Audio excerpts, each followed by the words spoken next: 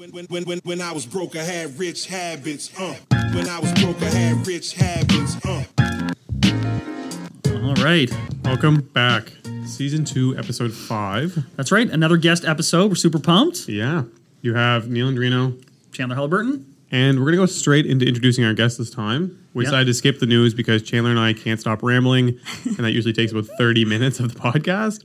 So with us today, we have Chelsea Lafort. She is a realtor, team lead, business owner, real estate investor, and a mom. And I'm sure I missed some other stuff on there, but I think I covered most of it. Yes, you did. Awesome. Okay. So Also, she'll be joining a us today. valued different opinion because we just come in here and talk our nonsense about our opinion in the market. Pump each other up. Chelsea is very, very productive, works a lot of areas and has a big team. So it's good to have a different viewpoint. And thanks so much for coming on board. I'm excited to be here. And Yeah. forgive me because this is my first podcast ever. So It blows my mind because she has quite a social media presence, but I'm sure it'll be really good. And I guess we wanted to preface this a little bit and say, obviously, we're 3 realtors sitting at this table. It might be a little bit realtor heavy, but we do want to talk about businesses and family life, more real estate investing, things coming from the real estate market in this year. So I don't think it should be too boring for you for those that are not realtors that are listening. not any promises. Yeah. But no, overall, it should be really good and interesting for everyone. Also, the market in general is on top of everyone's mind right now. Yeah. And Very true. I mean, while we're not going too heavy into news and what's going on, usually at the start of each episode, we talk about our past week. How's your past week been? Yeah, you guys picked a good week to have a podcast with me because I'm exhausted. Oh my gosh. So some of the questions this week, I probably have different answers than last week if I was all refreshed and ready to go. But I'm friggin' tired. Yeah, it's why do you love your job? I don't. Why did you get into this? I'm not sure. Yeah, it was one of those weeks. Yeah, right on. I think this was the first week of the year, first couple weeks of the year that got busy again because I know for a lot of us, like everyone knows there's no listings. No. And so it's made kind of quiet. But I think that's also part of the game. Like it was Christmas time. Nobody really wants to list around then. First couple weeks of January, you're going back to school, whatever. Yeah. So like it was really slow, I think, compared to what we were used to for the last couple of years. I was happy to embrace the slow. I think for a lot of us who've been in it for long enough, we knew that wasn't going to last forever. Plus, we were moving. So I'm like, I'm not even going to stress. Yeah. Anyways, that's all over. We're into the new house. So nice. Congratulations. Oh, thank you. How long have you been doing real estate? Just over 10 years. Just over 10. And what were you doing before that? I was working at Aldo. And you know what? I loved it. Nice. I absolutely loved it. I'd probably still go back. Nice job. Taking Voluntary new people. shifts around the holidays. Yeah. Right on. And what got you into real estate? Feel free to answer honestly, because we talked about this a little bit before. Like, it's a fun Super job. candid. You know what? I had to find a co-op in grade 11 in school. And this is going to be funny if he watches this, but it was Albert Scott that I did it with because he's a family friend. That is hilarious. Nice. Cool. Nice. He probably doesn't watch this. Maybe he will now, or his wife or kids will laugh. Anyways, so I did a co-op with him, and I was over in the Royal LePage office, and I remember what the turning point was for me because I'm still in school, and we're doing projects and stuff like that. And it's hilarious because he probably had me doing way too much for someone who's in grade 11. But Writing up offers. You're like, man, the paperwork here is terrible. exactly. So clients are going to talk to Chelsea moving forward for this transaction. Yeah. Exactly. Why did my agent draw a circle face, a smiley face over the eye? I was doing a market analysis, so he taught me. I mean, he obviously went over it and Yes, made of sure course, it was of course. legit. But like the fact that I could go in and be like, okay, so you guys actually don't know absolutely everything before you go in a house. You're not just walking around to every area. You do your research and then you figure it out. And I'm like, well, geez, if I can figure that out, I'm sure I can figure the rest out. So it was a little bit of an interest there. Then I went to university for, I will say like less than a year basically because it just barely passed and said, this isn't for me. So it was kind of like getting your driver's license. As soon as I was 19, I took the course and started in real estate. Right on. Oh, man, you started super young. Yeah. And nobody took me seriously. I'd say it's hard. It's hard at that age. Holy smokes. Totally. It is a challenging thing. And none of your friends were buying houses, presumably at that age. No, you had and to it wait wasn't. a long time. It wasn't trendy as like a first career thing. So I feel like I was one of the only young people at that time. And then like 3 years later, there was a few more people who trickled in. But now it seems to be like popular to start as your first career. Yeah, and I'm yeah. sure social media has a lot to do with that. But it used to be everyone's third choice of career. It's like, well, this isn't working out, and that's not working out. Like, or like worked in the license. military, has some side stuff happening, but also can cruise around in real estate type Yeah. thing. Yeah. What else have you been up to in the last 10 years? Because I know you've got some side projects and Yeah, so I feel like home building and that. Yeah, I mean, we only do our own builds. I told my husband we will absolutely never be Building for others. No, because you know what it turns into at the end. You're kind of somebody's handyman, and it's just not a business that It's a hard grind. It's a hard grind. For sure. It's a lot of stress at the end, so that's not something we were interested in. But I'd say the first 5 years, I was like, I just want to be a real estate agent, all that kind of stuff. And then there was a turning point where I was thinking more about investments, residual income, that kind of stuff. So we started making those plans. We've gotten a little bit of a start on our portfolio. We have 6 now, just 1 duplex, 1 fourplex, and we're about to start another fourplex, but we've land banked a little bit for like the future. Yeah. Nice. So my perspective has changed in real estate from just being a real estate agent to like, holy crap, this is actually something that can really, really help your future. And I think that's reflective of now, like what I'm trying to do with my clients. What were some of the challenges? I mean, you were very young, but I think I saw something on your social media about maybe some people's reaction to you when you show up to the course, 19 years old or whatever.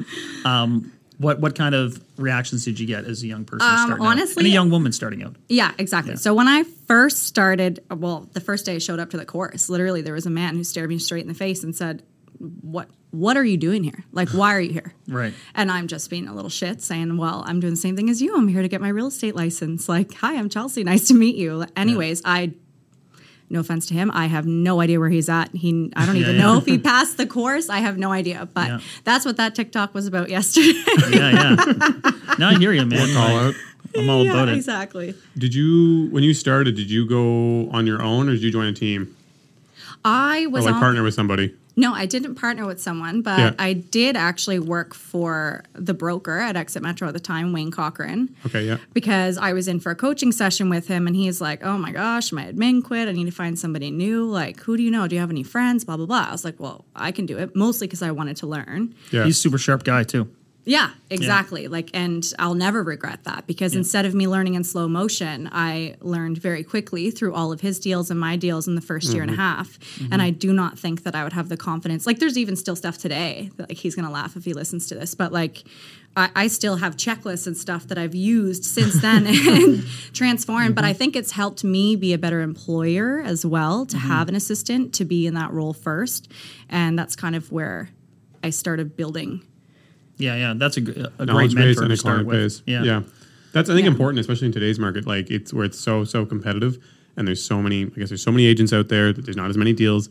You kind of need to come on with somebody, like you said, to kind of grow that. Even before, I think it allows you to grow a lot faster and learn way faster. Because otherwise, if you're only doing a few transactions, you don't gain the knowledge, which the knowledge is kind of what ends up selling for you, right? Yeah. So it's like there's allows you to skip those steps. Yeah, the challenge right now is there are people who enter into a hot market because they think it seems like a great idea, and it seems easy and there is a lot of money to be made, but the risks are significant. Yeah. Exactly. And one of the things that grinds my gears right now is what this whole podcast is, stuff I'm unhappy about, is like there's so much angst or there's so much negative energy towards the market and those of us in it. And part of it has to do with, oh my gosh, these places went so high over asking. This place got 101 offers and it went for 300,000 over.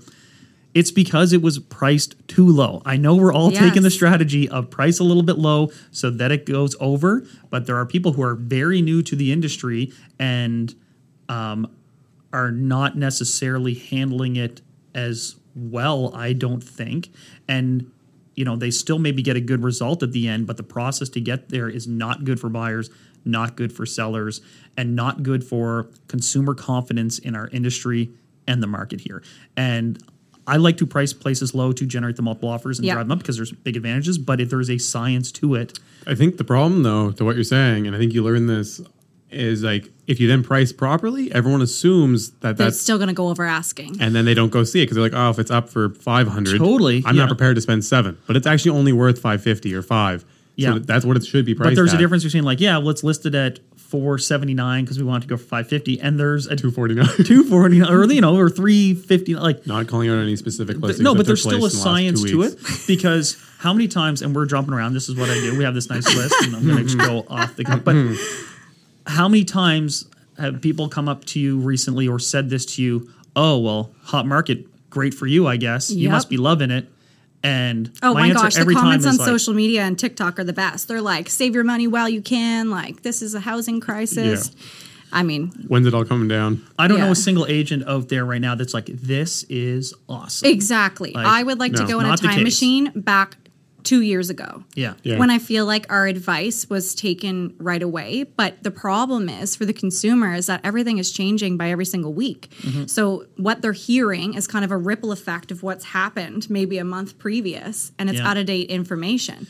Because there was a little Yeah. time last year where we did kind of have to do a little bit of an adjustment in our pricing with houses. Totally. It didn't last very long, but where you didn't get a whole bunch over asking, then you're like, shit, I priced it too low. We have to go back on the market higher and then Yeah. explain that. Yep. But I think you have to pick the avenue with your clients based on that and on both sides, because for buyers, if you're going to go in and actually look at the listing price, that's kind of a waste of time because they can go on either end. We can list it higher, we can list it low, but Yeah. you have to go and see what the projected market value is for your buyers in this market. Yeah. But what I was going to say for a new agent that sucks is like, if I've been 10 and a half years in, I'm not sure how long you've been in now. 13 years, I was 14 years? Gonna Yeah. guess 14. 3.5. Yeah, you're just killing it off yeah. the hop. I got fortunate. My timing was good, right? As it caught on fire. Exactly. Yeah. But I just feel like if we find it overwhelming and we've already had the time to build our systems, to build experience, to know what to do in these markets, like, can you imagine being shoved right into it? Let alone, not that people outside or agents outside of Nova Scotia are going to understand it, but that damn form already bit me in the butt this week. Oh, the new one? Oh my gosh. Yeah, I yeah. didn't think it would happen this Forgot early. to fill that form? No, it wasn't me. It was on the other side, but my sellers. Oh. Like, the buyer thought it was going to firm up, and it went past the time and it was dead.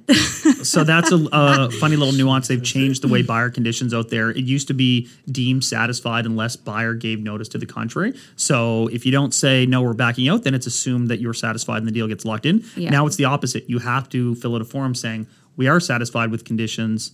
And if you don't, then the deal automatically terminates. It's kind of Even if funny. you don't want it to. So if you Yeah, had yeah. a backup Yeah. offer in place, then it's automatically onto the next backup offer, and that could be a difference of like $20,000-$30,000. Like, that's Yeah, a yeah. huge deal and a And huge much more pre- time and all Yeah. the everything goes through it again. Yeah, exactly. Yeah. So it's a little scary. And funny- that, this isn't like, we're not, I don't think, being hard on new agents per se. I'm just saying it's a challenging market. And you were talking about how important mentorship and having someone you Yeah. come into the market is. In this market especially, you need to You need seek a good- guidance. You need Yeah, seek you need a membership. good Yeah. broker, and you need Yeah. good training. It's funny when I talk to some of the guys that have been in for like 40 years and they talk about like, we used to do it on an email. We'd be like, we email you the offer. Like, we just typed up an email and like add some stuff to it. And, well, I guess they were presenting in person probably 40 years ago. But like, Yeah, not an email. They were now- driving there and they writing were it on the carrier front pigeon. No. But like even since I've been in, I feel like so many forms have been added. Yeah. Like Yeah. every stage now it's another form. And I was like, it's good Actually, and it's to they've been protect the taken consumer, away, which is Neil. good. Did they take some away? Yeah, they made them shorter. Actually, I guess they made the standardized form. Was Yeah, it? they so I missed did. the worst period of it all. Yeah, you did. Okay, So maybe okay. it's easier as a new agent to come in and not have the bad habit of already like relying on amendments and stuff in the past. I feel like we're going so far down this rabbit hole now. We're doing that thing you This is- talked yeah, about we before get off, we this. get off topic.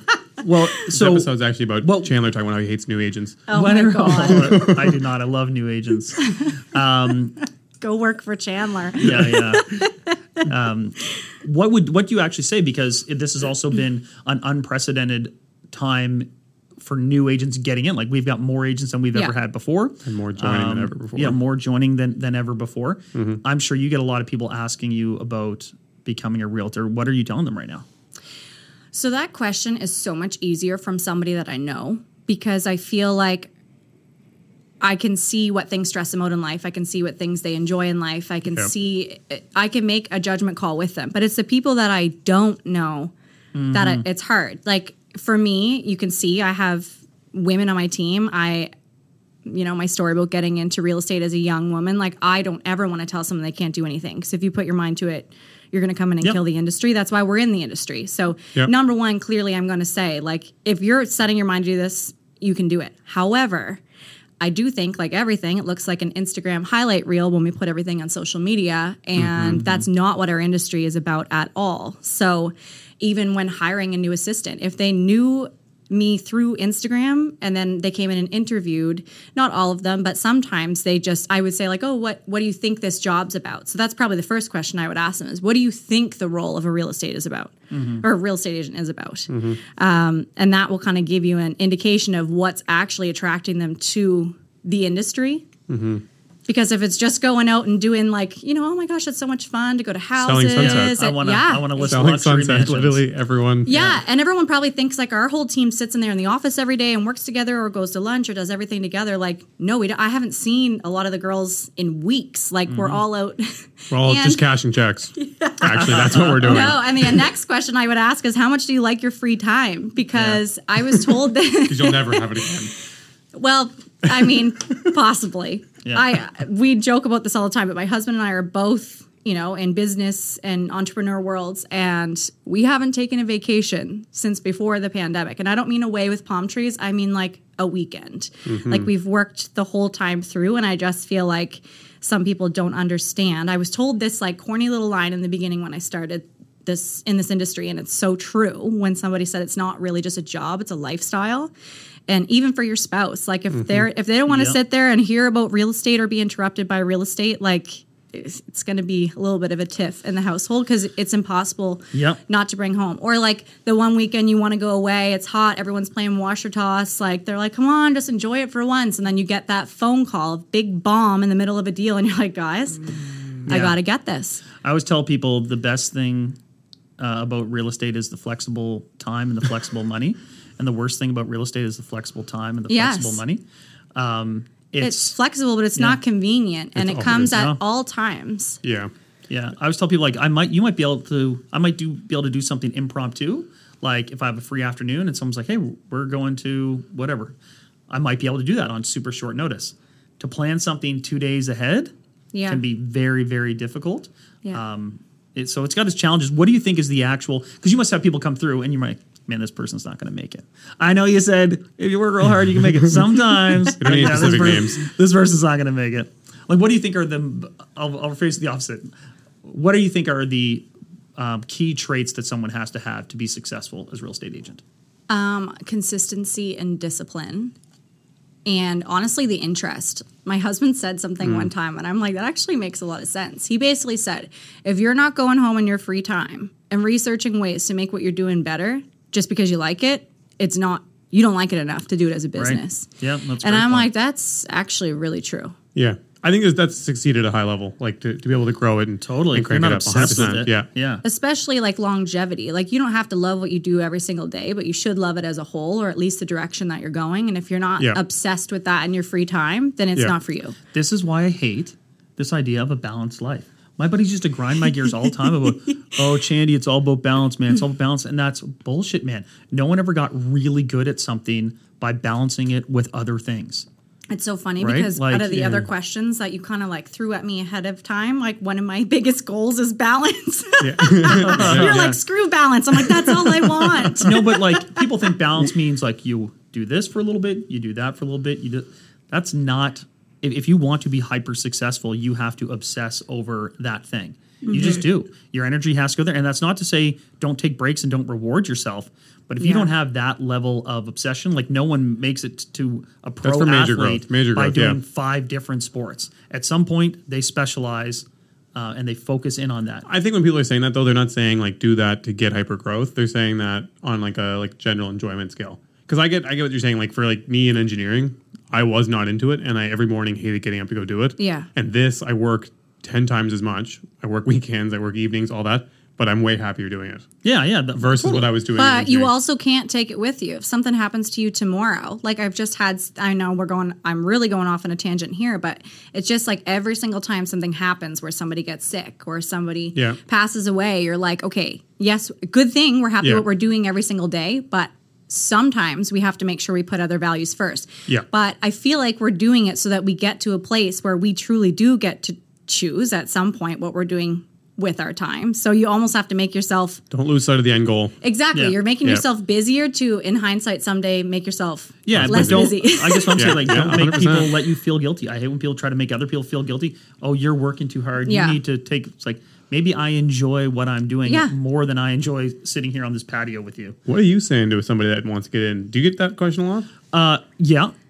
Yeah, right. They don't ask you because they're too scared to work. No, I'm a ray of sunshine. I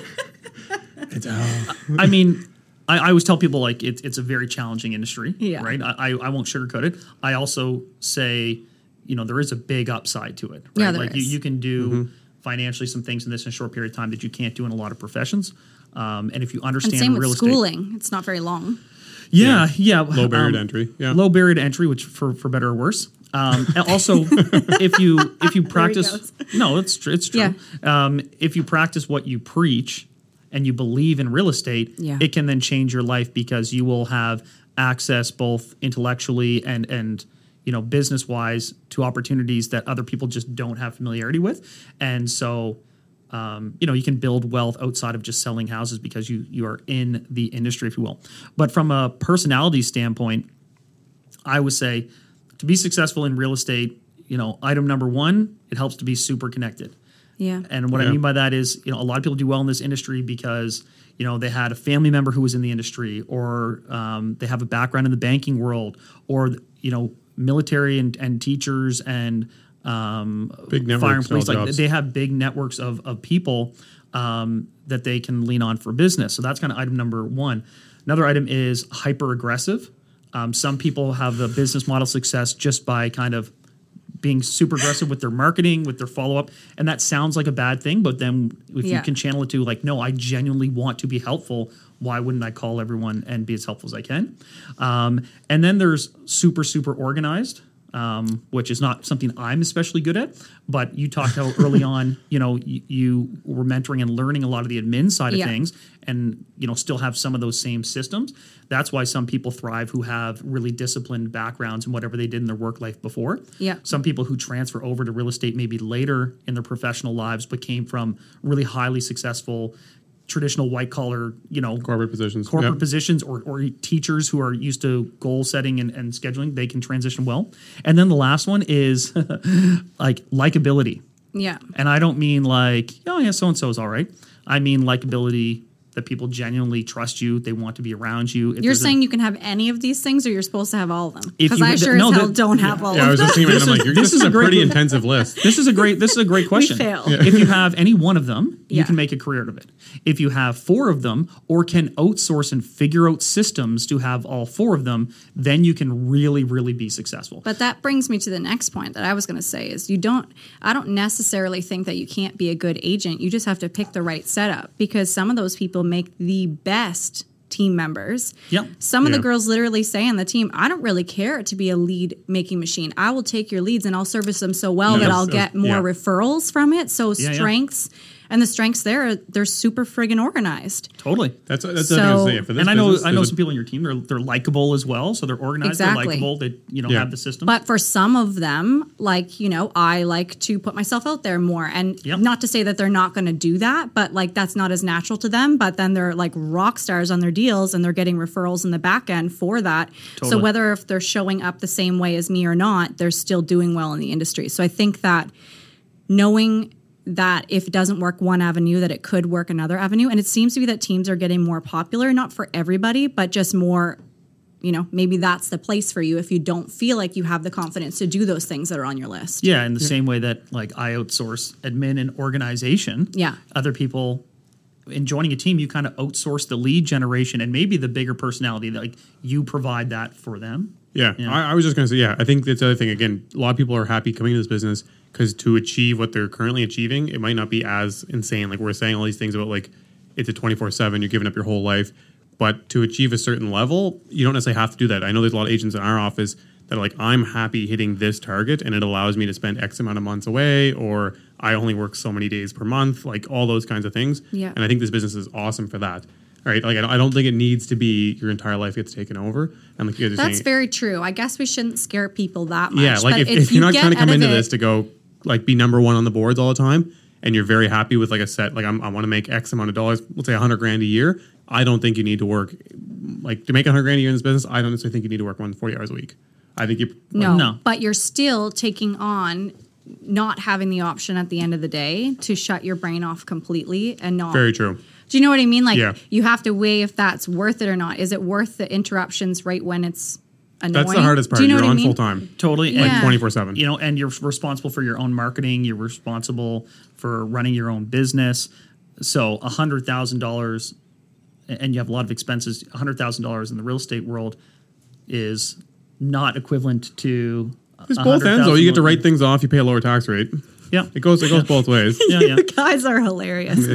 Chandler and I differ in opinions on a lot of things. That's the No, whole but I'm point just of this. saying, like, you know, the trade off wouldn't be dollar for dollar if it's like, well, I have a 9 to 5 and I work this, or you know. Yeah, no, I see both ends of it because like you pay like tax rates are insanely high if you're on a regular salary, right? Like everyone knows, you can pay basically 40%. If you're an incorporated business, you're not paying that, and you can write off a lot of your expenses that go towards it. So it's like I almost look at $100,000 in this business as more. Depending on how you're you factually wrong. We're going to do another episode. We're going to break out the numbers. I can almost 100% I mean, disagree marketing, with that. buying your own insurance, and you know, I'm paying less taxes now, making way more money than I was as an engineer. Really? Yes. Well, we're incorporated though. You wouldn't. That's what I'm saying. We're incorporated. So when you're But incorporated, you you don't tax. incorporate $100,000. What? You shouldn't incorporate $100,000. That's not worth it.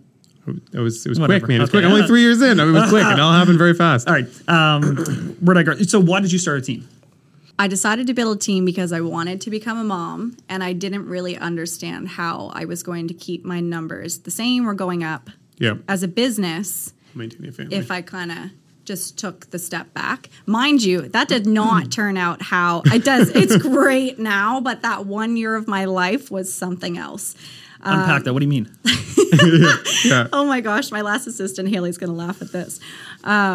Anyways, Haley and I got pregnant at the same time. So our kids are actually 2 months apart, which is really cool. That is cool. That was not the issue. She went on mat leave. You know, we went to go hire someone else, actually through 2 hires, and it just wasn't the right fit. So I actually ended up with no assistant for the first time in 4 years.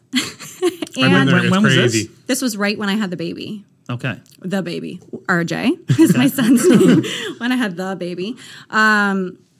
Yeah, so I mean, I can honestly say I'm a very motivated person, and I've never said the words in my life like I give up. That year in my head, I was like, I don't even care. Like, I don't even know if this is worth it, but it was just because I didn't have the right support. So how long had you had the team at that point? Well, I only had one team member at Right. that time. Thank Okay. God for Kim, because she really carried a lot of that weight that year because I didn't have an assistant to be doing, you know, the back end of the business. So I really, That would have been one of the busiest years, too. yeah, it? exactly. Yeah. That's when it all kind Yeah. of first Started started, going nuts. right? Yeah. So everybody always asks me like, how much time did you take off? Well, I had a C-section. You're supposed to take 6 weeks off, but at 4 weeks off, I had Ben dropping me off at the office with the baby. So probably like 3 to 4 weeks, and it was around Christmas. So naturally, we would kind of take that off anyways. Right. So I would probably do that very, very differently the next time, but I didn't really have a choice. But that was the motivation behind starting the team. Right. And there's actually one other reason that I kind of thought of it. I've always been interested. This is maybe not something you expect me to say, but I really respect like multi-level marketing businesses, how everyone calls them pyramid schemes. But I always seem, every time there's a new one here, I'm like, oh man, like I get sidetracked and I think they're so cool because of the way they grow. And in my head, I'm like, I need to replicate that same structure in real estate because obviously this is what I'm already doing. You can't run 2 completely opposite businesses at the same time. Right. I'm sure you could make it work, but it's not going to look great to my clients that I'm off in Lawlor land. So Right. I'm like, how do I make this better, but do it in real estate and grow that way? So I feel like growing out and then growing up together will help me not get to the burnout phase and just say, screw it. What sort of concerns did you have about becoming a people manager rather than a real estate seller? I feel like that's easier. I mean, there's times where it's challenging because getting everybody on the same page is hard. But we're in a really, really good place now with the girls that we have. And I feel like the more I don't know, think about it. When you have a client that always comes back to you and they already know you. They're not grilling you the same way to get to know you, being like, okay, go through this, go through that. So if you have repeat clients, they're easier, right? So I feel like because I have a relationship with the girls, we know each other, we've worked together, we're constantly getting more in sync. It's way easier for me to have a conversation with one of them and help them through something if they need anything. And they bring a lot of value to me too, with different perspectives and the whole team, that I feel like it's easier to manage something that way than it is to constantly be creating new relationships. Right. I think that's you showing that you're like a natural born leader more so though. So I think some people really struggle to lead because they're maybe not able to communicate or able to pass it down. I'm not going to pretend I'm perfect at it either. This is totally like a learning curve too. And I think that they've been very patient with me, especially the first 2 girls who came, who knew like, you know what, I'm kind of going as this comes, especially like with the baby at the same time. So I'm not going to say it was like perfectly set up. Yeah. But I think one thing I tried to really care about is if I was on a team, what would be my biggest concern? And my biggest concern would be growing past or somebody taking too much of my commission or something. So I made sure I put things in place like cap outs and stuff so that they can literally still be on the team, be a top producer, not feel like they need to go somewhere else for all the business they're bringing in, but then have that environment. Yeah, that's huge. It benefits both parties. That's big because I think a lot of agents are struggling to make that transition because they can't even put themselves in the position of somebody that would be on a team. Like they came into the business, they were solo. The ego. The ego there and they've just always been on their own. And so they don't understand what it's like for trying to get somebody on. And so a lot of big agents, I think, struggle to either create a team and then maintain it. Like you see a lot of turnover in the teams. So I think it's smart that you're able to do that. Yeah. I mean, and hopefully, knock on wood, like a lot of them, you know, we're a good group together. We're friends and, you know, but stuff happens. But I really tried to think about me personally. If somebody was trying to recruit me on their team and I did align with the stuff that they were doing and I thought maybe that would be a fun environment, what would hold me back from being on a team myself? Had that opportunity been there when I was in the industry, which it wasn't at the time. There was no one at the time where I'm like, hey, that's really cool how they're doing that. I mean, kind of Wayne, when I first started, for sure. Like, I super admired him, but he was going off into a different direction anyway, so who knows what would have happened if he didn't. But and a lot of people start teams a little bit out of ego. They're like, I want to be a team leader, and they never empower their people, so the people don't stick around. Right? I'm thinking of something in my head that I cannot say in this podcast, but fair enough. But I'm just saying, you know, it has not about me, but I just remember somebody's marketing at one point, and I'm like, ooh. Anyways. Yeah, I mean, this is the challenge, and this is why teams sometimes don't last. And it's the same with growing your business. Some people, we've talked about this before, grow a business just to be able to say, I have 7 people that work for me. Yeah. And that's their end goal, rather than I have creating a successful business with 7 people and we're all empowers everyone, employs people. Yeah. Oh my God, no! I just want help, and not because I'm like the busiest person in the whole world, but I kind of want to end up growing it to a space where people can take leads if they want them, or they can just be there for the systems or, you know, the environment. I think that's honestly the best part so far about our team. Yeah, so you got into this business, and then I think your mindset's changed on what you really want out of it. 100%. And I think that happens to a lot of us. I can say I'm in the same boat where I've gotten into this business for one reason, and now as time's gone on, my mindset's changed, and I think I'm more on your page now where I'm looking to like maybe create a team and kind of help to empower some people and help them grow their businesses and be able to offer what I'm really good at, which may be, like you're saying, bringing in leads and giving them the business guidance more also, so than I want to validate and like point out there that not all of them need leads, and that's not the reason why all of them are on it. True. But as long as I have some that want to, and I always tell them, like, I don't feel the need to get any bigger unless we ever get to a point where everyone's too busy to take any of the leads when I'm trying to get help. But not all of them there. Like, there are some that wouldn't even have time to take leads on the team as well. Yeah. So I don't know if that's like my major role, but I think that it's turned into something I didn't think it was going to, because now it's not even just like me. If somebody's asking like, oh, like I'd be interested in maybe being on your team, I think it's because of the girls. Like, it's because of all of us together that we've created something that's a fun environment to be in while you're navigating. Fun and supportive. Which is so important. That's another thing in this business. You need someone to support with you, even if you're not massively producing. I think that, like, even when I first started, I had like 1 or 2 other people, and we would just bounce off each other. Like, if we want to take a weekend off or whatever, they would cover me, I would cover them, or like sometimes you can't be in 2 places at once. I was gonna say the next thing with the team and like all these items. How, like, did you start out with social media being your number one go-to? No. Like, because you've become very well known on social media. You've done a great job of doing it, maintaining it, growing it. I think it's important for your guys' team now, I would say. You didn't start with it at all, or what was it like?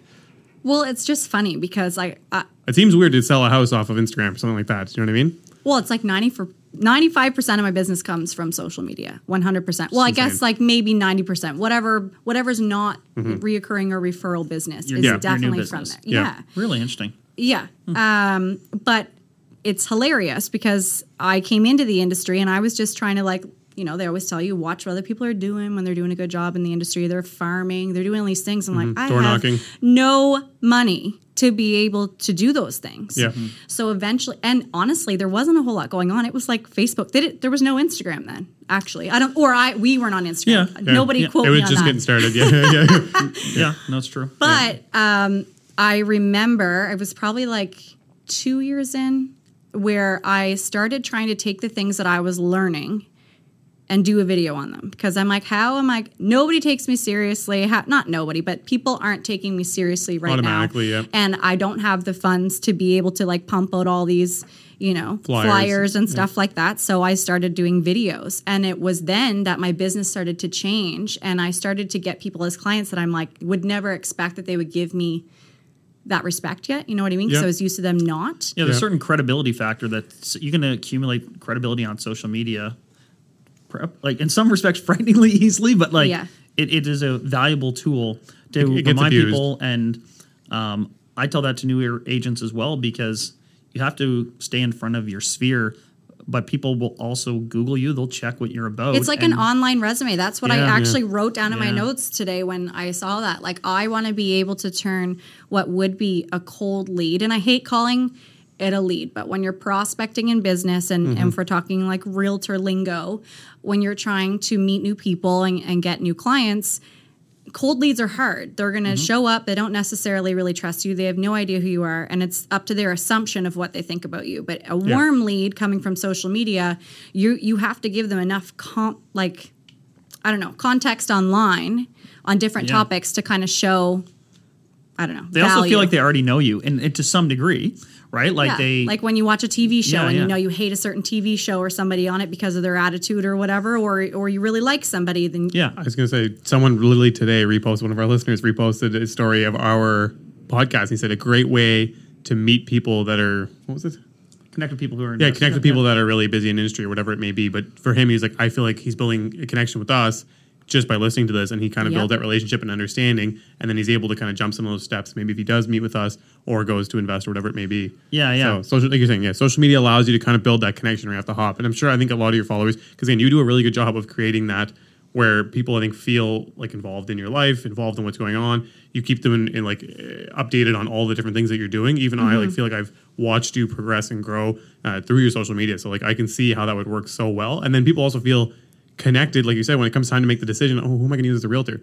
They already feel connected to you. Like it's already, you know what I mean? Even though you may have never met this person in your entire life. Yeah, or they know that it's not going to be a good fit and we didn't waste any time. Exactly. Do you know what I mean? Exactly. Like, well, in all honesty, like you'll know not everyone, you'll know who you'll connect with and you know who you don't connect with. Yeah. So let's turn a little bit specific to the market right now, and we'll focus on a couple things. One, what are you telling people that are maybe asking, is this going to slow down? Do you think there'll be a pullback? You know, I'm sure you're getting market asked that a lot. 2022. Yeah, I mean, I think people know that there's not going to be a quote-unquote crash or don't feel that way. But what are you telling people right now as they're seeing this train leaving a station at a pretty quick rate? I don't think it's going to stop anytime soon. I think for a couple different reasons. Number one, new construction is so backlogged to the point that a lot of builders are actually taking their stuff off the market until they're caught up to put it back on. And I think that puts pressure back on the resale market because there's not... People aren't selling out to move into new homes, and people moving here have to buy like a resale home. They're not laying out they're not laying out their plans because they see, there's 8 homes being built out here, and okay, that'll close 8 months from now, so I need to start thinking about my home. Yeah, and on top of that, I feel like I cannot be the only one who has had contacts from Ontario or other places where they are selling their entire investment portfolios over there and reinvesting it somewhere where they're getting a higher return on investment. It's growing quicker, and I think anyone coming into the market like that, they're used to this market, so they're not using the same conditions. Yeah, they're not using conditions. Exactly. Yeah, they're using the same period. They're not using any Yeah. conditions. An interesting article came out that it was released that 1 in 5 properties in Halifax, I don't know if it's Halifax or Nova Scotia, 1 in 5 was being bought by a quote-unquote investor. And that term isn't really well qualified, but it's presumably a multi-unit or not a primary residence. And, that's not an insignificant amount. Well, that's a pretty serious number. 20% of the market. And I'm sure if they revisited the number too, the percentage of out-of-town buyers. Because I know like last year, I think maybe 1.5% or something in Nova Scotia. I think it might be a little higher now, honestly. Like, well, we were talking about like absentee outside of province investment buying with no connection here. I think some of that is going to be people who have bought a duplex and are now buying another duplex and maybe buying 6 unit. There's going to be an element of people buying more than one property, but people coming here with new money, new to province money is a big thing for sure. And also, like, we've had the actual home buyers that are going to live in there as well that have said, well, I always had a plan to come back here, but now the market's starting to do what it did here, and I can't wait until I'm completely priced out of the market. That's right. Yeah. Buy it now, and I'm going to rent it for 3 years because I think we're going to move there when, or physically make the move back because they're renting right there for some obnoxious amount. Speaking with the rental market, some of these folks. I've seen the comments in your the comments in your comment section. What do you say to investors who are trying to navigate this new rental market here, where there's rent control, there's a freeze on evicting people for renovations? What are you hearing out there in the market, and what are you telling those investors? Well, I think anyone who's buying an investment property shouldn't just be focused on the next 2 years anyways. So like that's probably not why you're buying an investment property. You're going to own it for a lot longer than that. So I think to focus on those is probably holding you back because our market's growing so much that you're going to end up paying more after that. So if you can't charge as much in rent, I don't think it's as big of an issue. What do you guys think about that? Well, I mean, I do think the rent control is going to be here to stay, so people are going to have to understand that it's not going to be 2%, but it's going to be. It's now the ice has been 4%. Broken for a long enough time. It's staying. Yeah. It's going to stay for sure. I find it hard to be someone who's not here locally, boots on the ground with a management team, to take on a project right now. Yeah, there's that. So you guys are looking at much bigger projects than my clients are right now. Yes and no. I mean, I have people ask about a duplex, and they're like, oh, well, the rents don't seem to be very good. It's like, yeah, about that. It's a style. I think it's a style, though. There's the investment type, and I think to what you said, for investing, I think you're totally right. At the end of the day, if you want to lock down location and eventually get it to where it needs to be, you can do that. And sometimes there are investors who aren't financing. Yeah, you know what I mean? Like there's investors that maybe aren't financing their projects or are financing a lot less. So it's still comfortable. Yeah, and most of them want the appreciation more than they want the cash flow anyway. That's my point about the longevity in the market. It's like to hold yourself back from that, but then buy a more expensive investment 3 or 4 years down the road.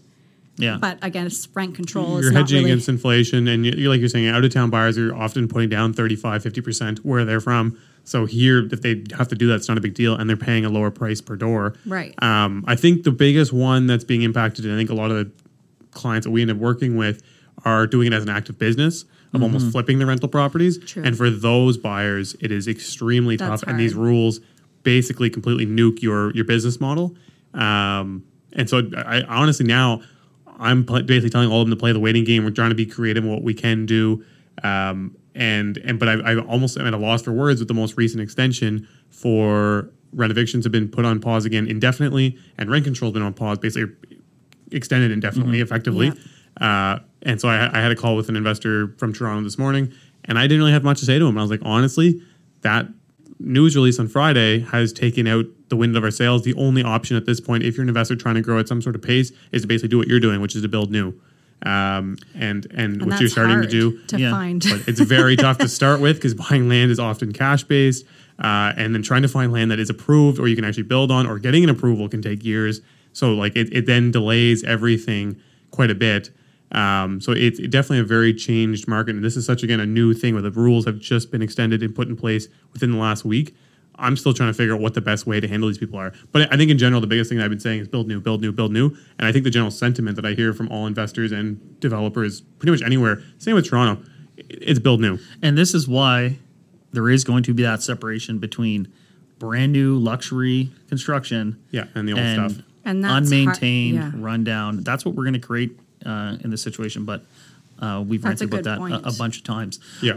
Tell me a little bit about the new construction. So you built the 4-unit, or you have a 4-unit and you're building another? My husband built the 4-unit. I'm sure you played an active role in it. Chelsea built it with her hands. Her I always have to be RJ are careful. out there swinging the hammer. Actually, he loves to do that. Whatever you want to say it. Tell us a little bit about that, and you kind of implied that it was part of your future plans as well. Well, what do you want to know about it? Where is it? What made you do it? Exact cap, how are things rents, looking? what's made? No, I'm kidding. Everything. Break it down. What type of property is it? So it's a 4. I think I kind of know because I think I saw some pictures online. Yeah. That one's a 4-unit townhouse. It's townhomes, right? Yeah, because it's more rural. It's not something that's stacked downtown. So we wanted it to fit in that way. There are 3 bedrooms. Yeah. A garage in each unit. So. Yeah. And what did it take you, like, timeline from getting the land to getting permit to then also building? That one was before this crazy boom happened. So it was a lot easier. Yes. That was probably, I don't know, just over a year. Yeah. So that one wasn't that painful because you didn't have to go through a million different trades and quotes and stuff to get somebody to actually line up with your timelines. Mm-hmm. Yeah. So I feel like those days are gone. It's a little bit more, it's a little elongated now. Yeah, I'm a little jaded because we just finished our build on our house and I'm like, holy moly, that was way different than before. We didn't realize how easy it was before. I knew it was going to be difficult, but it was right when everything went up in price. Yeah. So then trades they're more in demand, so their price goes up from the time that you originally went in with for your financing. So and their timelines, yeah. Exactly. So we've been bridging a lot of gaps that we didn't expect to. What kind of financing structure did you use when you bought? Did you use any financing for the land, or you just paid cash for the land? I've been very spoiled because my dad has been heavily involved in land development. And then normally we kind of work out an agreement where he does allow it to go into our names. And then after the build's done, we pay for it. So vendor take back, basically. He's giving you a vendor take back on the land. You pay it off once you've accomplished it. For construction. With no interest. That's not a bad. I know. I don't want to pretend to make that. And that's the hard part. Like clients will come and ask, like, how do I do this? And it's very hard. Like I know you're saying, build new, build new, build new. It's hard to find that. So I feel like a lot of things in life I won't say are luck, but I feel like what we bought and when we bought it and built it kind of aligned in a way that I trusted because I learned some of this from my dad and he was kind of the guinea pig and I'm like, okay, well, we're going to do the same thing and start. But it's not as easy to keep recreating as time goes on. There's less inventory to do that. Substantially less. And we're getting this thing, and you see it again in other markets like BC, Ontario, where if the end value is $1 million and it costs you $500,000 to build, guess what? The land's $500,000. They don't. There's no gap. There's no squeeze. Like you're into exactly what it's worth, and then you're playing the appreciation game on that, which also now is getting controlled because all these places do have rent control, and so now they're slowly turning into a more standardized investment. Yeah. It's harder to get these big lifts that some of us have been fortunate to get with like the older builds. And then so with that, for financing the actual construction, did you do like a standard 25% in for you, 75% from the bank, or did you guys try and float more of it? Oh, you did private? Okay, nice. Yeah. Which is I'm Mr. I love the private money. I love the private money. Did they cover a big portion, pretty much all of your construction costs then? Yes. See? They do, and then you get charged 1% on what you have borrowed per month. Yeah, and they do have setup fees. Yeah. So like it's not the cheapest. I think it would be cheaper to go through the bank, but I think there's more flexibility going private. Well, also you would have been able to show the land as your equity. Right. So, Exactly. And that's a huge part because then you don't have to take that out of your first draw. Yeah, exactly. If you can prove I've got 25% in the land or even 15% in the land with a private lender, they will finance the rest, and sometimes they can be more flexible on like the draw schedule and things like that. Yeah, they actually are, which you need to be because I feel like the way that it's set up like doesn't really make sense all the time, and you don't know exactly where you're going to be for that money, especially. This is what really kind of screwed us on our house build. And I bring that in because we just built that, but it would be the same whether it was a house or for multi-unit. But because you had to order things so far in advance, stuff that we would never normally put on our first or second draw, we're shoving in there. And then we're like, but now we can't get to the next one because we had to spend the money on this. So you're either borrowing money from your company and putting it back. It's, so we're a little bit exhausted on that side, but you do what you got to do to get it done, and it is worth it. the other thing that's nice at the end of building it yourself is obviously the left. numbers are going to Yeah. be better like once rent comes around. You're not as see how you guys have those concerns of like, well, how do you get past this obstacle and that obstacle? I'm sitting over here not having those obstacles personally. You could set so your they're not rents. driving. Yeah, I mean Yeah. like our rents are lower than market value, but like I'm kind of okay with them because we are only paying on a certain amount in the mortgage that we've borrowed because we've built it. So Yeah. we have that equity in it that you wouldn't have if you went and bought from somebody else. Yeah. Yeah. So but we're not as squeezed. that's all about finding your competitive advantage, right? You know, you're Yeah. fortunate to have some family mentorship that you can lean on. You're fortunate to be able to self-contract. I would say you guys, and then you guys GC'd it yourself, which is a huge saving. Yeah, and Ben's right got off the hop. he's got an excavation company, so a lot of Yeah. those massive costs too are obviously site prep. cut out. Yeah. Like Yeah. So, I mean, someone else may not have that same thing, but they're going to have something else that's their strength. yeah. Is the goal to keep building those out now and add a ton more, or are you trying to get to a certain point? Like, are you looking to have 800 units, or are you looking to get to like 50? Like, all right, I'm really Exactly. comfortable with That this. second Yeah. part. Like Yeah. I'm not the person that's like, you know how you said in the beginning, oh, it's about an ego thing. Mine's never about like, oh, like I would love if nobody knew we had those. So here we are Yeah. telling everybody on the podcast and everybody knows. And I'm like, well, shit.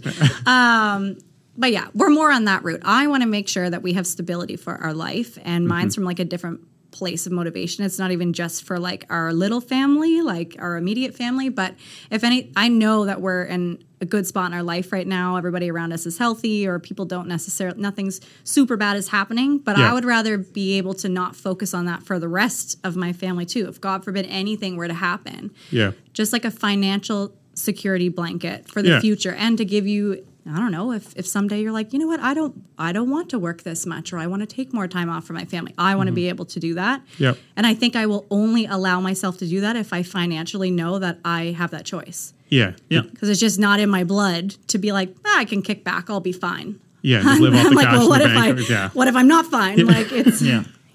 I think it's important to what you said right at the start of talking too is with this business, being a realtor, someone looking at getting into this, like when you go into a career with a company, there's often a pension set up or Yeah. some sort of format of something that allows you to retire and continue to earn an income.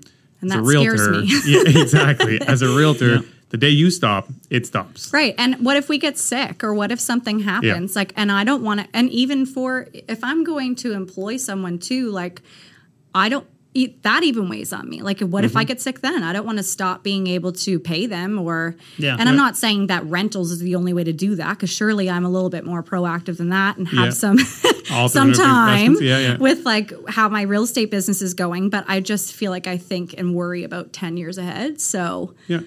that's my 10 years ahead. And I mean, you're in this business, so obviously it's kind of natural. I think a fair number of agents end up getting involved in real estate investment because you're there. First of all, you help clients do it, so you see what they can do and what they've done. And then additionally, it makes sense because you understand the business. Like you said earlier, it's like it doesn't make sense to have two totally separate businesses. So in this case, you're trying to make an active investment that you actually understand and can be involved in without hindering your other businesses. And so Exactly. you're doing that by doing the investment. And it probably helped you help other investor clients 100% make does. their investments. Yeah, I think it's a lot easier and a lot less stressful and daunting to take something on if you're like, I personally have done that, so I know how it feels and I know what things have come up. Just to backtrack for a little second, returning to the market and helping people go out there and buy places, what are you saying to keep people motivated this year when they're trying to buy? And where do you think opportunities might be available this year? Loaded question. Yeah. Sorry, I didn't put that. We didn't put that on the list. And that wasn't on the list. I'm even thinking here, I'm like, man, you're trying to keep people motivated. It's super tough. I always tell them, I always preface it, like the first showing we ever do or the first phone call we do, like prepare yourself. This is going to be a slog. It is super tough. Like we have to look at homes below your approved budget. Yeah. And it has nothing to do with you guys. You guys can be making amazing bids. What you need to keep in mind is you're always going to be up against random people in the sense of this house might be worth way more to them than what it's actually truly worth. It doesn't mean you guys aren't approved enough to buy a house. Like this house might be worth 500 grand. You guys bid 525, but their parents live around the corner, so they bid 600 grand. Like, so you got that kind of stuff going on. People come in from out of town. So those kinds of things. You're consoling them in advance. Trying to console them into feeling comfortable. Yeah. Timeline wise and trying to find deals, I try and tell them we got to look creative or look in other areas that might not be as hot. I think that's really important. And like, I've gotten really weird stuff. Like if there's a weekend that we're really stormy, I find listings don't do as well. Like like the last storm, couple weekends, I found there's 1 or 2 listings that kind of got way less offers than I would have expected, but I know they canceled a ton of showings. They still took offers on the storm day, and it just was a little quieter. And I'm like, so we have to kind of be ready for those things. So, okay, right when the summer hits and then everyone's getting out of school, there might be a week or two there that instead of there being 40 offers, there might be 15. There might be a better opportunity to get in. I feel like it's hard for me personally because I'm not the type of person that pushes somebody to do something. However, like I'm an aggressive person, I'm an aggressive negotiator, but You'll fight for them. Yeah, I'll fight for you, but I'm not going to push you. Like you must write higher offer. Yeah. So, well, actually, I won't say that they must, but I like you said before, like I think that you kind of have to take them in behind the scenes and show them what's going on so that they have the confidence to make the decision. So in our first time home buyer session this time around, I'm like, you know what? No, I'm going to show them a snapshot of what actually happened for growth in our market in the last 12 months.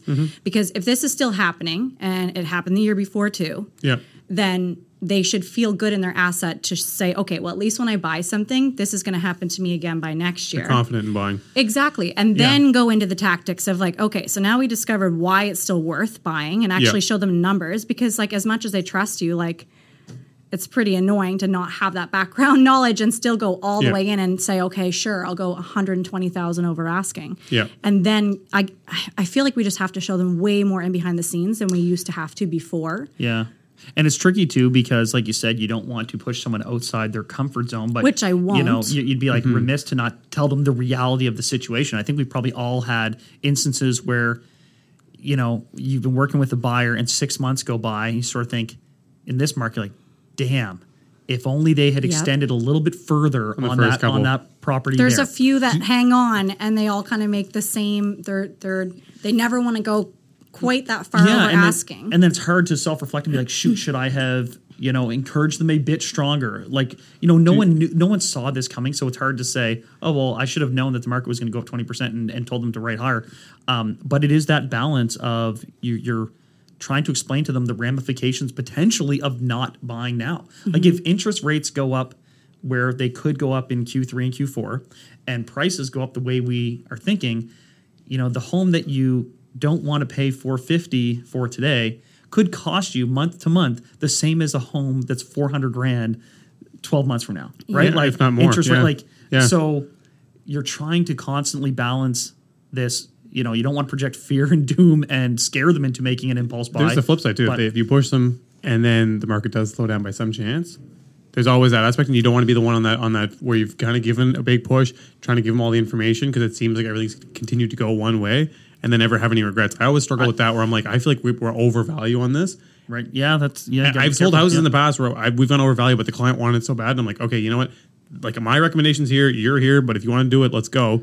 And now everyone's like, look, I told you. But at some point... But that just goes to show why it's so important to literally show them the in behind, like this is actually what's going on. Yeah. Don't sugarcoat anything. Then they're confident themselves. Yeah, exactly. Also, the one thing we can say with confidence, those rates are going up. Yeah. 100%. So even if the market flatlines, you're like, well, gosh, my home didn't go up. You know, after I bought it, my home didn't go up for 36 months. Like, yeah, but you locked in an interest rate that's significantly less than what it's going to be 24 months from now. So there are other benefits, and people are so obsessed with the sticker price and what they're going relative to the ask that you need to bring in these other things, projections past like where the trend is, but also interest rate. Like, would you rather get something now at a low interest rate or get something later that's going to be more expensive and at a higher interest rate? It's hard to come to grips with that, but that is the reality. And also giving them a push is not going to be any good for how many of these deals end up being flaky. And I feel like it's like the friggin' the Bachelor or the Bachelorette. You're out there dating 12 different houses. You're not that heavily invested in one. Yeah. So then you have buyer's remorse, and then your deal's dead. Couple runaway brides this year. It's just everyone shoots their shot too because they're just like, well, it's not perfect, but I'll put a bid on it because I just need a house and I'm tired of shopping. And then they decide later. Yeah. They get it, and they're like, oh. You call them and they're like, oh. I've gotten that. I've gotten a few ones like, instead of them being like, oh, sweet, they're like, oh. I know. Do we pay too much? Yeah, and that's the immediate. The second you have an accept, I find that every time I get an accepted offer, they're like, do we overpay? And I'm like, no. Let's not now. Let's not start backpedaling now that we've gotten to this point. On a little bit of a side that only realtors might find funny, but like I find every time someone calls me and we go out, not every time, but often, the first house we see is the one. Oh, it's that's the the one. worst, We get though. in there It's and the I'm worst. like, this Sometimes, house is yeah. It's less often now because there's so few listings. But I found last year it must have happened like 5 or 10 times. We They get have into it. nothing to compare to. No, and I'm like, I swear to God, I'm not trying to just sound like a pressuring realtor, but we're this house is in such good shape and it hits all your targets. I'm like, we're gonna look at 50 more houses and it's never gonna hit like this one does. And they're like, okay, we'll go 20 over, and I'm like, we're not getting it. Like, it's not gonna happen. But anyways, every time it happens, I'm like, how do I explain this to them without them thinking I'm just trying to grease them into the first deal? And not to bring back to social media, but in my head, if you made this good connection with somebody, sometimes they literally say, listen, I feel good about this I'm in too. full faith with you on this. Yeah, not even necessarily because it's me, but I think they feel like I'm selling it to them less because they know I'm not going to bullshit them that way from watching some of the stuff. Yeah. Do you know what I mean? Yeah. They know they can leave you a 1-star review on your Instagram page. And ruin my life. We sort of have to start wrapping it up, but I've got another question for you. What learning avenues do you take personally? Like, what do you do to stay motivated, to better yourself? What are you kind of into in that respect? Oh my gosh, you told me to turn around logos and stuff, and here I am about to shout them out. You guys probably already know what I'm going to say, but those crazy 10x growth con. Oh, yeah, okay, yeah. Like, is that Grant Cardone? Yep. Yes. Yep. And a lot of people don't like Grant, and you don't have to, but I've gone to, I think Ben and I have gone to 3 years in a row now, and I'm telling you right now, there's people who spend hundreds of thousands of dollars to figure things out for their company, and they just tell it to you. Like, they literally, you get to be inside their head of millionaires and billionaires that are talking there on that stage. And instead of doing all your research yourself, they'll just tell you all the things. These are the things we're focusing on. This is what my company's doing. This is how we're setting it up. And I find it so much easier for me anyways to take things from other businesses versus real estate businesses. Right. Because then I just feel like I'm copycatting everything. And if I'm taking it from another business, I find a way to relate that to real estate or a real estate company. That's really smart, Yeah, we were talking a little bit about this before, about but the biggest thing that I'm interested in from there is just like funnel marketing. And that's another reason why I wanted to have a team. But I feel like I've been so busy with real estate that I haven't had the time to actually put that in place. And it needs to be top priority in the future. So that's you really find that mainly beneficial as a business owner, or do you also find there's a personal motivation and a sales, active business benefit to it as well? I feel like they're the same for me. Okay.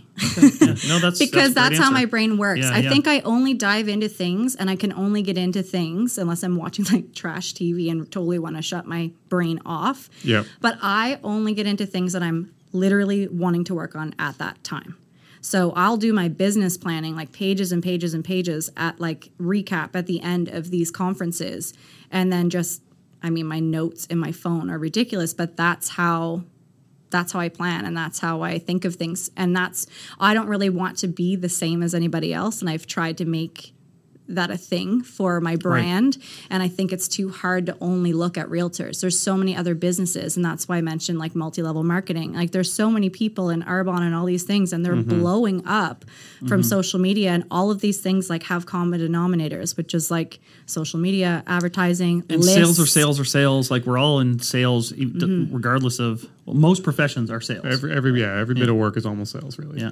So no, I respect that. I like that a lot. Like just listening to, I think I go with that a lot. Like I check a lot of other businesses. That's usually why I'm reading Forbes and all these other things, and I'm reading the stories of how all these other businesses succeeded. And my intent's not necessarily to do what those guys did, whether it be like a crypto exchange or some other different medical product or whatever it may be. But like, convert it to what you're working on in your brain. Like what is the similarity and if that's bringing you success, and if you set up that system and you dove down that rabbit hole and you put all your eggs in that basket, why did you do it? And how can I replicate that in my world? And there's one thing to say about mimicking people, but like you said, it's also nice to do things differently. Yeah. And if you can carve out that niche by doing it differently, you have so much more strength. I also think it's especially relevant in real estate where, and this speaks a little bit to the barriers of entry. Yeah. Some people come into it and they do a phenomenal job, but they don't necessarily have some of the background acumen that you maybe gain through other work experience. And so a lot of it, and I speak to this personally, I sort of like figured it out as I went. Same. And if you actually want to build a business, I think that might be business. I think unless you come from maybe if you come from a family of doing it, I might be able to skip a few of those steps. But in general, like even those guys, like I have a lot of colleagues that their families in business and they're stepping in and take it over. It's a huge but they're doing things differently with how things are done today. So even if their family had a good foundation, I think of a realtor in New Brunswick. Maybe I'll shout her out, Jessie Yerksa. But like her family has been in the industry for a long time. But that doesn't mean what she's doing. Her parents were on TikTok. Totally. Yeah, exactly. They didn't, and she kind of did this before with videos before any of that was. So I think she's taking that foundation and bringing it to the next level. Yeah. And there's a lot of people that pine away for years and don't ever truly make it a business and a system because, they maybe don't look to outside influences to tighten things up and. And then maybe that's why it makes everybody feel so like fiercely competitive with the person down the hall. And I hate that feeling. Like it's another reason why we're not in a real estate office, because I never want any of the girls to feel like that. So I feel like it's good to be in that headspace where you can grow. Right. Yeah. Very interesting. I don't know if there's anything on our lovely list that we didn't know. There is. I have a burning question for you because I don't understand how this works. I got to check if I got this offer accepted. Hold on. You ask your question, and I'm just going to be over here You'll reading just multitask. You're used to this. This is how it works. Yeah. So you have a question on here. Where is it? About family and balance. Yeah, I said, how does it impact your ability to operate the other businesses and your family life? And I was saying, like kind of before, like that is my biggest challenge. And I don't know how you do it, Chandler. Like I would love to be in the middle of a room. Oh God. Exactly. Okay, well, I'm kind of refreshed. I think we should have Chandler's wife on. Yeah. To give us a little inside scoop. But go ahead, Chandler, because I have no family. You should have her on and do that and talk about home life, because I wonder. She's not a fan of the show. No, she checks it out on occasion. Well, I actually, I often would see parents and wonder, I'm like, I don't know how you do the volume that you do. That's how I feel as a parent. Not me, but watching other massive producers do this. I'm like, I don't get it. Yeah, and I don't know how someone does with a newborn, because our kids now are school aged, and my wife plays a major role in their lives, obviously, but also and through that supporting my business. I genuinely don't know how people did it, and I kind of don't know. I do know how I did it. It kind of sucks, and like there's a lot of sacrifice, and there would be times when the market went crazy last year where I would see my kids drop them off to school at 8:40 and come home after they're in bed, and it's not awesome, to be totally frank. And so that's what I'm working on in this year, because I felt an obligation to my clients when the market started to turn in 2019. I felt this urgency, and I wanted to be there for them through that time. And then the clients grew and all the stuff. You kind of couldn't turn it off, and I couldn't step back to put the systems in place. Okay, so that's my point about growing wide before you grow up, is because I think there's when you're the one actually carrying a baby and you're going to have this baby and you're their source of everything for the first year at least of their life, I think you have to take that plan and really make it differently. Yeah. It's kind of, it's in a twisted way, like that motivation, that urgency helped you build something and be better off for it. Mine was kind of a slow burn. Yeah. And then the market went insane. And now I find I'm trying to take a step back in order to put the systems in place. Yeah. So my mom guilt did not let, I don't think that I compromised too much at home, because I just put that first, to be quite honest. 2 nights ago, I have a deadline for competing offers, and I'm sitting beside his crib trying to put him to bed, and people are getting upset at my phone, and I'm thinking just relax for 1 sec. Or you can't even take a drive back from showings unless you were texting and driving to answer people in time because they're getting so angry. But that's where it plays on me a little bit. Because wait till they're old enough to guilt you. Because my boys now, they say stuff like, so how come you don't get to take a day off? And, when will it be that you don't have to work in the nights? And I'm like, you guys know what you're doing. They're just turning that screw. I know, but you know what? That will kill me. And it does kill you a little bit. It kills you a little bit every time. Yeah. That's why I'm dead inside. That's why you're like this. Yes, that's why I'm like this. I think in all seriousness, listening to you guys, because I have nothing to say, obviously, because I don't have kids. But I think we should do an episode on parenting and business. Because I think that would be really awesome. Important. I think a lot of people that listen to, I think are in a position of having a family and having kids or a spouse. And I think part of the problem that they face, and we got this a lot as feedback from our Rise Renos episode, was your partner has to be fully on board with what you're trying to do, or like fully on board, actively a part of the business. Because like you were saying, if you're not involved in the real estate, like they need to understand that you're probably gonna be on your phone at 10 o'clock texting a client about real estate, and you're probably going to talk about it for 24 hours a day. Yeah. So they need to be on board for that. And then also dealing with kids. Again, I have nothing to say on that, but I can imagine like that's the toughest thing. I always say at the Chandler, I'm like, I don't know how you do this. Like I have it fortunately because the only person I report to is me. Right. So like if I want to work till 10. I know before I had kids, there was literally nothing you couldn't put on my plate for me to actually max out and say that's enough. I'd never said that before. I didn't even know what that was like. And now I'm like, if he's upset and someone's trying to call me at the same time, I'm literally like, I suck at my job. I can't do this anymore. It's like overwhelming for that little minute that it's happening. But I mean, anyways, it's hard. This is one thing I hope we'll do in this industry is like start to treat each other with a bit more respect as agents. Yeah. Respect. Holy moly. Respecting each other's times and what's going on, because we have this constant fear that if I don't answer the phone call, someone else will. Yeah. And then I'm dead to that client. And we've normalized all these things, and we've even marketed these things like I'm available 24/7. I'll wake up at 3 o'clock in the morning. And it's really unfortunate. And like, how much better would our lives be if like you couldn't trade real estate on like Saturday? That'll never happen. And it'll never happen. It'll never happen. It'll never happen. That's like saying to all. That's like saying to all the buyers, everyone listen. Nobody go over asking. Let's change this market back because we're all going to be on the same page. That would be the same thing. Can we start a petition for that? Maybe not Saturdays because everybody's also off work. But like if we get like Tuesdays or something. Just throw us a Tuesday. There's always going to be the people who are like, I still want it. Holy Tuesday. Man, can you imagine how lit Margarita Monday would be if all realtors in the city did not have to work Tuesday? It would be out of control.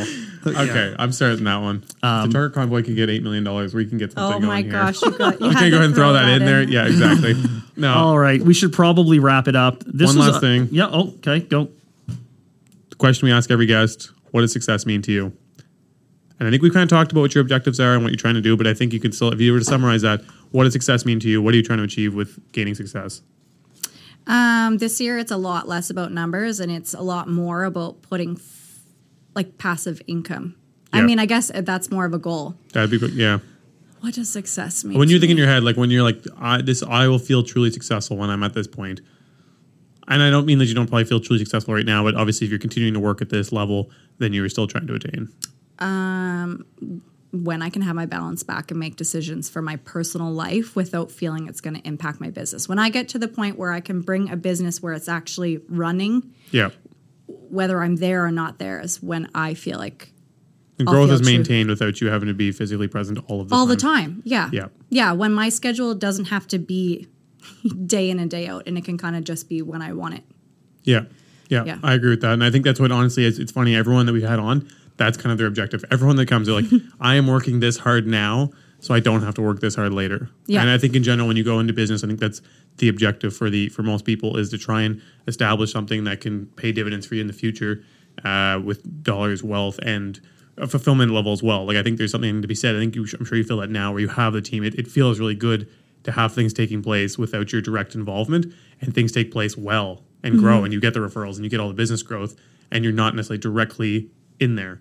I know I can say that, like when I did my first deal through another agent that I'd passed the referral down to, and I saw the check hit the bank account, wasn't very much money, but it was more the idea of like, I didn't actually know what that address, and everything went well, and the client texted me and said they were happy, and I was like, that was an amazing feeling. Do you know what I mean? And so that was good, and it allowed me to have some more free time, for me to spend at home by myself. But yeah, self-care. Yeah, exactly, some self-care. But no, that's great. Thanks so much for coming in. Yes. I feel, thanks for having me. I've never talked to you this long at any time, and we've known each other for in years. Our life. So. Yeah, exactly. Yeah, we can all yell at each other during deals. It's been a pleasure. Thanks for coming on, Chelsea. Yeah, thank you so Everyone, much. Thanks for listening. Yep. Cheers. Bye. Thank you for tuning in for this episode. Don't forget to subscribe to the podcast on whatever platform you use. And if you're on Apple Podcasts or Spotify, give us a rating and send us some feedback. We'd love to hear from you. You can find us on social media at Master Keys Podcast. See you next week. When I was broke, I had rich habits. When I was broke, I had rich habits.